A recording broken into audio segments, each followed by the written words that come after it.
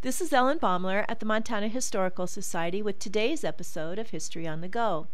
In April of 1892, Linnie Connor's father marched her, kicking and screaming, down 8th Avenue in Helena to the House of the Good Shepherd over on Hoback. He handed her over to the sisters. Now the Good Shepherd took in fallen women who wished to reform. Neighbors, thus far tolerant of the sisters' mission, were appalled that Linnie's father would forcibly place her in a place like that. They were also aghast that the sisters would accept an innocent 14-year-old girl. But Linnie was incorrigible, and her parents were at their wits' end. As Linnie remained with the sisters into the night, neighbors hung a makeshift likeness of her father in the Connors' front yard and pinned a note on it that said, "C. Connor, made his child homeless."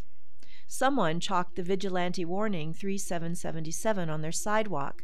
The next morning, Linnie's parents removed her from the Good Shepherd and placed her with friends.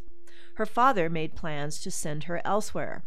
Linnie's friends engaged attorney Ella Knowles, who represented her in court. Many neighbors and others testified on her behalf.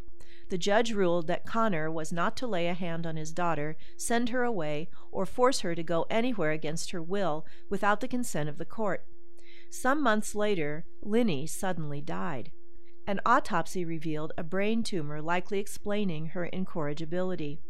Neighbors did not complain when the Good Shepherd moved to Helena's West End in 1909. The complex on Hoback, listed in the National Register, includes a dormitory, chapel, and convent. The only remnant of the House of the Good Shepherd on the west side, which operated until the 1960s, is the gymnasium, which is now St. Andrew's School. This is Ellen Baumler at the Montana Historical Society. Visit us, become a member, and show your love for Montana's heritage.